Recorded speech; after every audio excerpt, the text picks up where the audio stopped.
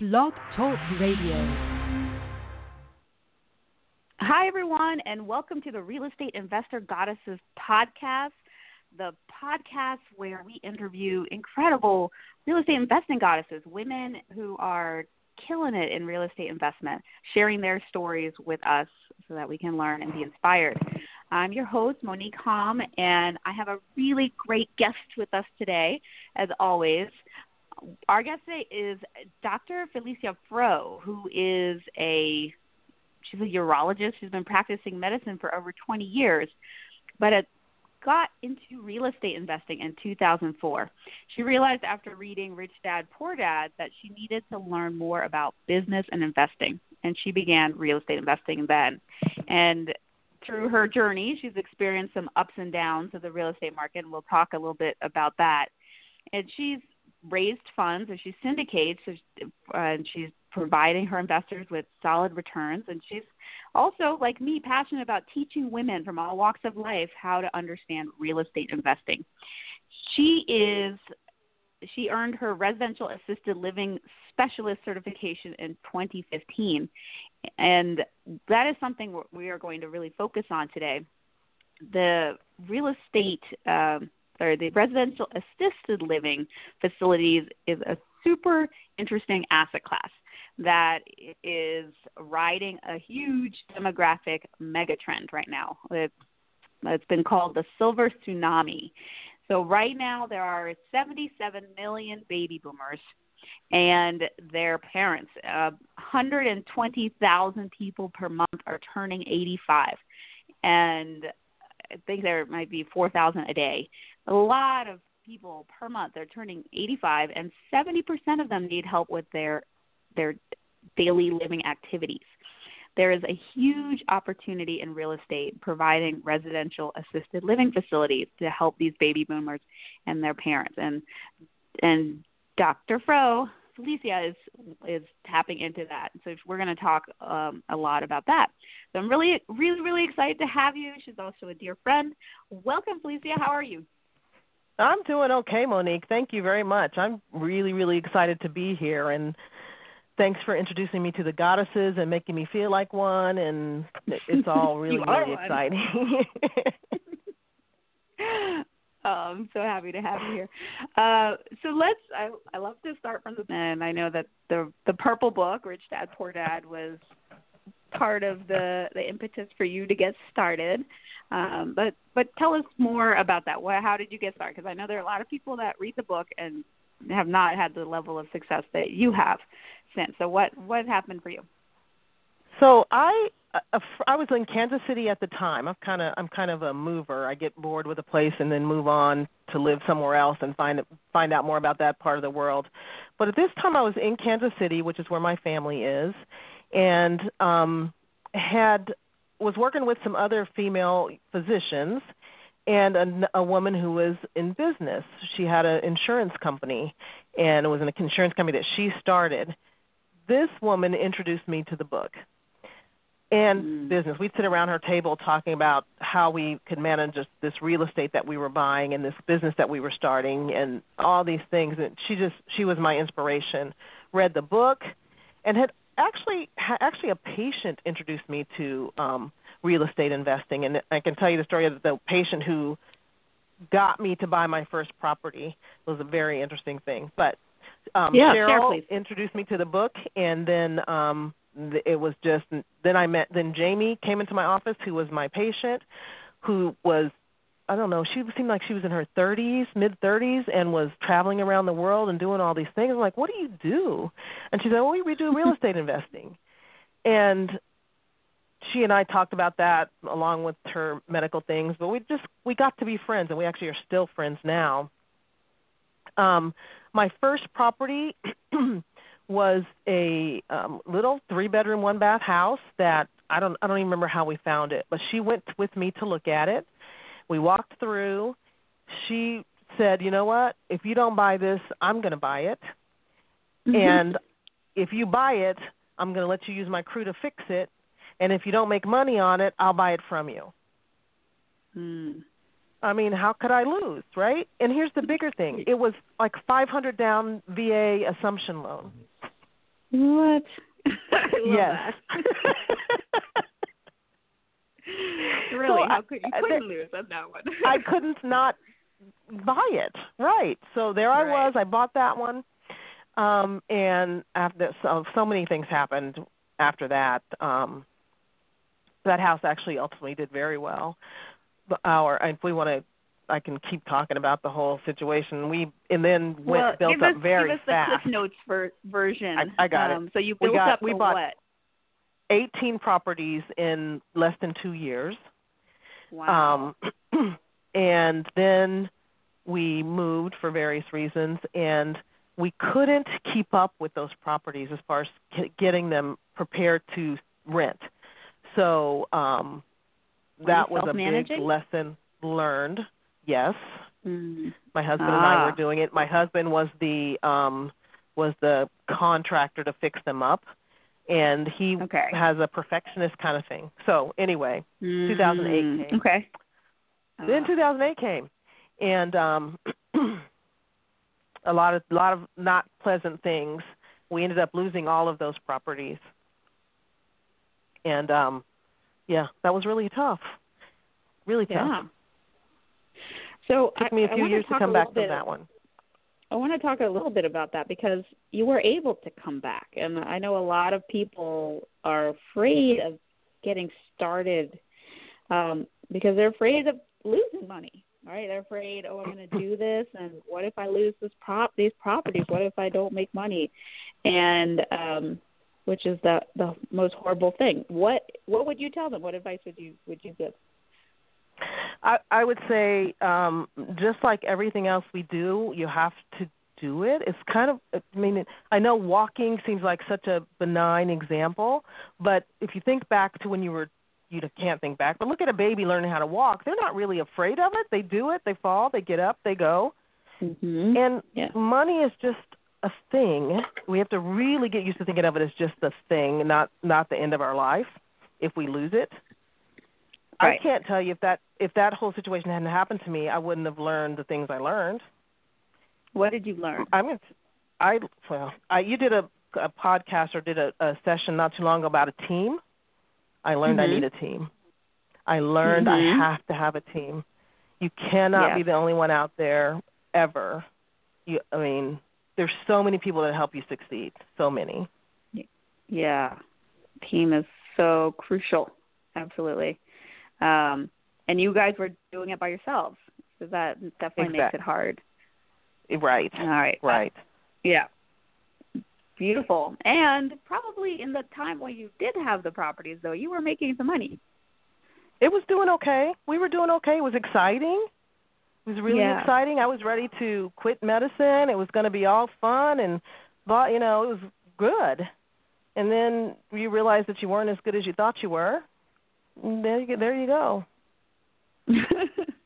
But you learned a lot. There you go. So in the go ahead. There's one other thing I wanted to highlight is that you were doing all of this while you had a job as a physician.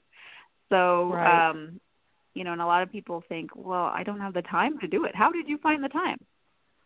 That's a good question, and I don't really know. There's lots of times in my life that I look back and can't figure out how I managed to get done what I got done. But it was a matter of you just did what you had to do. I really don't know. And actually, the other part of that is I was out-of-town physician. I was working out of town. I was working in Texas at the time, and our properties were in Kansas City. So it was all very interesting. I don't know. I honestly think that was part of the mistake of the thing, though, honestly. I wasn't able to pay attention, or I didn't pay attention like I needed to. So there's a lot of things in there. Though it probably would have helped to have some outside property management. Correct. What you were doing. Yeah. Great. 100%. Okay. All right. So let's move forward and talk a little bit about where you are now, because you were doing these single-family residential, and then now your focus is more on the assisted living facilities. So tell us a little bit about assisted living facilities. So as a physician, as a urologist, most of our patients are elderly. And so I've had the chance to witness, a lot of people my age bringing in their parents and looking and watching how that's taking a toll on them, hearing how it's taking a toll on them. And not that they don't want to take care of their parents. They want to take care of their parents. They want to take care of their father and their mother. But I think we're called the sandwich generation. We're taking care of our children and we're taking care of our parents at the same time. Really hard.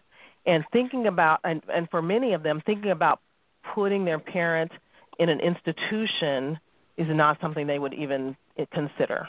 One of the big places where you think about, when I think about the big nursing home, I think about it smells like urine, it's dark, it's dingy. I just have this picture in my head that's not someplace I would ever have my parent go.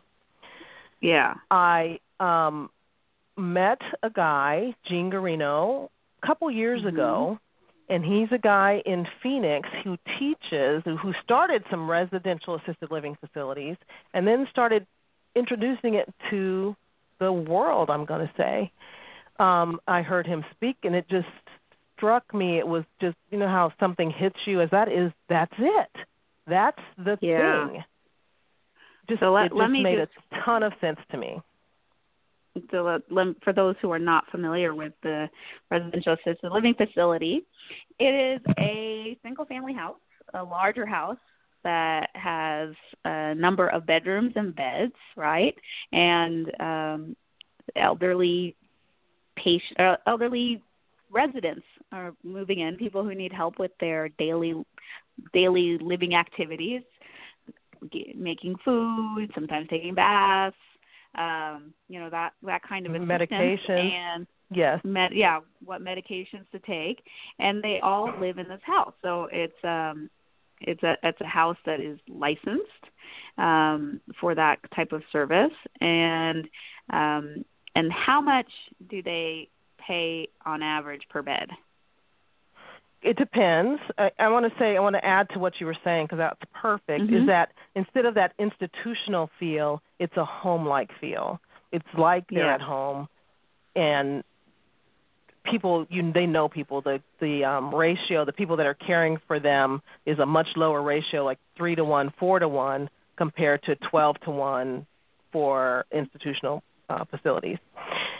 In the residential care facilities, the payment for a bed can go anywhere from $3,500 up to $10,000, depending on the type of facility that it is. In other words, if you have a really upscale house with a gigantic room with a attached bathroom in a really upscale neighborhood, it may be $10,000 a month. Probably on average, we're looking at $545 to $5,000 for a nice place, a place you don't mind to go visit your mom and dad. Yeah, and you're happy to have them there, knowing they're well taken care of, they're surrounded by friends. Exactly. And you're there, when go ahead. I'm just gonna do some math for people. So say, I don't know, what's the average number of beds? And I know it really depends on where you are. I think in California you can only have about 6, but in other places it can be as much as 16. Yep, I'm going to say in Missouri, where my project is, we could have 12. And we are going to do 12 beds, and we're doing memory care, and we are at $6,500 a bed. Okay, so with the math, that is how much per month? 60 for a full spot, full facility. Yeah, $78,000 a month. That is not bad. So, by comparison, if you were just renting out that single family home, so is it a 12-bedroom house, or does it have? Will there be some shares there? No, it'll be a 12-bedroom house. Okay. So you're trying to rent out a 12-bedroom house. How would you get just a regular tenant, a very large family? What would that mean in comparison per month? I mean, I'm thinking probably $2,000, $3,000 a month. Is that what you're asking me? What kind of rent could you get to that? Yeah. Mhm. Okay. So that's a big difference, right? You're talking about $75,000 of difference in terms of what you can get by doing the residential assisted living facilities. Just to give people an idea of this, what this could be monetarily for folks, while you are providing an incredibly valuable service, creating a beautiful, wonderful place to live for mom, dad, grandma, grandpa.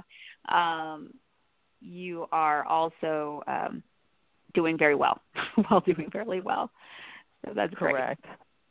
Correct. So the idea of doing well and doing good, it's important. I mean, we talk about different segments of society and our elderly, like vets and like just deserve to be cared for, and that's what we're looking at. That's great. That's really great. So, where you said you have this 12-bed facility, a memory care facility that you are opening up. Where are you in terms of that process right now? So we are. It's not a 12-bed facility yet. We actually close on this 5-bedroom house in a town called Shawnee, Kansas, which is a suburb of Kansas City, Missouri. So it's in Johnson County, a very upscale neighborhood. And we actually close on Friday, and the construction is going to start, as soon as we can get them in there to start. Has a 4-month. They're giving us a 4-month window. They said we can get this done in 4 months for you. And we've got our operator hired. We've got our operator is from another facility. So she knows lots of people in town, and her main goal is to have a waiting list for when we open, which is exciting. Nice. We have a lady who is a gerontology a specialist. The gerontology is the study of elderly, and she is going to help us make sure we have our house well suited to stimulate people with memory problems, things that can help them to, be better. And there's a lot of studies out of how to help people with memory problems cope better and feel better and not be so afraid of where they are. Great. So let me ask you a question, because you're a physician, you're a doctor. Do you need to be a doctor to do this kind of thing? Because it sounds like it's sort of medical. It is not medical at all. We do not provide any medical care. Okay, so if anybody needs a doctor, they go to the doctor. What we do provide is just what you said, help with activities of daily living. If you need some help getting out of bed, if you need help getting a shower, food, we prepare meals. We may pass meds. Make sure you get to your appointments, doctor appointments. We will have a nurse on staff, so if it's something relatively minor, we can have a nurse take a look at things.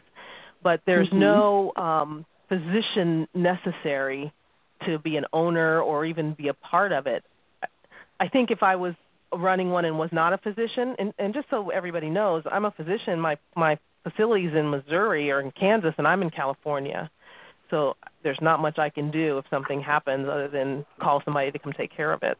I do have partners, so I did get a great team, 2 guys that I'm working with in Kansas City who are amazing and taking care of all the things that need to be taken care of ground level. So that was the other thing I was going to, you answered my next question, which was about, so I know you live in California, so how are you doing this remotely? And you have a great team on the ground. And I just, wanted to also highlight something that you said before, is that you have an operator, somebody who is going to be operating this business, because it is a business inside of this home. Correct. Residential assisted living facility business. But you're not going to be doing the day-to-day helping people shower, helping people get to their appointments. You can set it up where somebody else is doing the business, but you're an owner of this business. Correct, exactly. And that is one big thing for me, is to not buy myself a job. I like real estate investing, and I like helping people. I like doing all the things we talked about before. I don't mind. I want to stop in and say hello and know people that are in the home, but not necessarily do their daily care. Yeah, beautiful. I love this. It's a really exciting investment opportunity for people. So you trained with Gene Guarino, and this is your first facility, correct? This is my first facility, so I can tell you the story. We had I was looking at other facilities and was a week from closing on another facility in Las Vegas a year ago. And just so everybody knows, deals don't always go through. Sometimes last-minute things come up, and it just doesn't make sense anymore. And you walk away. You have to be comfortable to walk away from something when it doesn't make sense anymore. Yeah. We did, and I'm so glad we did. Yeah. Well, it sounds like you found a great one now. I am really excited. I'm excited for you. Okay, so I have a few other questions before we get into the Trinity. So one question is, what's the biggest mistake you've made in real estate, and what did you learn from it? The biggest mistake was what we talked about a little earlier, in growing too fast without having a team in place. That I would heavily advise anybody to just know you've got people to help you. Yeah. I would second that. It's good advice. And then I guess the next question is a follow-up of that. So what advice do you have for women who are just starting out? And in particular, what advice do you have for women who are interested in assisted living facilities? If you're interested in assisted living facilities specifically, I don't know that it changes that much. There's still this whole team aspect to it. You have to really look at it. But the other thing is, in general, I think we may tend to, as women, sit back and look at things for a really long time before we make a move. And there's something to be said for that not perfect step. Take a step. Do something. And it's amazing how many things open up for you when you just move a little bit.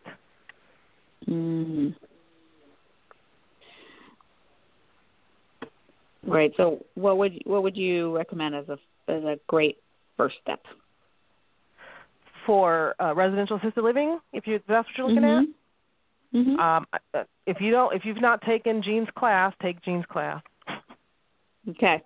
So Gene Guarino. Gene Guarino. Yeah, he's the man. If you don't want to take Gene's class in Phoenix and Arizona, actually goes different places too. I know he's went to actually Kansas City and went to their real estate investor group and did a short presentation and then invited people to the class. Otherwise, you can talk to people who are doing it already and see if that's something that's even interesting to you. Walk through a facility, see what it looks like, see what it feels like. Great advice. So it sounds like educate yourself, right? Exactly. People who are doing it, or from people who are teaching it, like Gene Guarino. Find out if this is even something you want to do, because it's not necessarily the easiest investment, right? You need to get licensed, and it's not quite the same as just buying a house and having a tenant, but it sounds like you get very, very, very well remunerated for the time and effort you put in to make it a licensed facility. Yeah. But definitely I wouldn't say do it by yourself. The best part for me with my team that I have is the guys in town have done, like one of them's gone and gotten his own operator license. Even though none of us intend to operate, he at least knows what the operator needs to know how to do. One guy's got the bank relationship, so he's gone and talked to the banks, and he talks to the realtors, and he talks to, we each have our roles in our company. My role is funds, investor management, investor relations. So we're just able to, really know our lanes. Our lanes cross, but we know where we're supposed to do, and we know what our responsibilities are. I love it. Awesome. So good. So So good. All right. Thank you, Lisa. And if people want to know more about you and what you do, where can they find you? Oh, they can find me a couple of places. I've been having some technology difficulties, so I'm gonna give you my a couple of email addresses. I can be at Felicia, which is F like Frank, ELECIA, at ridgebrookcapitalpartners.com. Okay. As of this morning, that was having a little bit technical difficulty, so hopefully that's fixed by now. The other one, if that's not working, is F like Frank, ROE, M like man, D like dog at Gmail. Okay. So you know how to reach her if you have. Feel free. She's busy to reach me. Okay. Feel free. I really love generous. talking to people. All right. And we are going to end like we do every week with a trinity. So a brag, a desire, and a gratitude. So what are you celebrating? What are you bragging? I'm bragging that I raised enough money to close on this property next week. Woo-hoo! And it seemed like I'm bragging that, and I'm also going to brag, I got two, that I didn't panic about it. I didn't work myself up about it when it seemed like it wasn't going to happen. I just felt like it was going to happen okay. It's a new thing for me, I just got to tell you. I felt so calm good. the whole time, and it showed up. That is a huge, huge brag. And listen, so good. So good. Well bragged. And what are you grateful for? I'm really super grateful for the people that I've met. And this is going back to taking a step from just making a move. I meet so many amazing people, talk to so many people that add so much to my life. The support that I have from my children to my mentoring club to just so many people help support me in getting done what I want to get done. Support my dreams, just look at what you want to do and look at you like, yes, you can. Yeah. Beautiful. And what is your desire? Okay, now this one gets personal. My desire, as you know, Monique, I have been looking for that fella for my life, and that is it. I'm looking for that love connection. All right. So shall it be, or so much better than you can imagine, under grace and perfect ways. Yay. Thank you. You're welcome. Beautiful Trinity. It was an honor. I'm going to do a quickie since we have a little bit of time. I brag that I eloped last weekend. Yay. But eloped is in quotes because I went to Vegas with my husband for our 10th anniversary. We didn't tell anybody, and we went to Vegas and had Elvis do a vow renewal for us, which was my long desire to get married by Elvis. And even though I was already married, I managed to do it. So that's my huge brag. And it was so fun. I think Peter said he had even more fun. Our wedding was pretty amazing, but he said he had just that particular ceremony was almost like even better than the actual one. So that was great. Nice. And I am grateful for my team. I'm here in Albuquerque and have been meeting with our team on the ground, and everything has to do with your team, everything. So I'm really grateful to have a great team, and I desire just even more success with this. And we're actually checking out some properties here, so I desire to get 1 or 2 or 3 or 4 more. Who knows? So that's what I desire. More properties. That is my Trinity. And that is our beautiful. show. Thank you. And thank you so much, Alicia. That was amazing. And thanks to you all who are here. Come back next week. We'll have another great interview. So, and keep taking those steps. As you said, that's what it's about. And we'll see you next time. Thank you. Bye. Thanks, Monique. Bye-bye.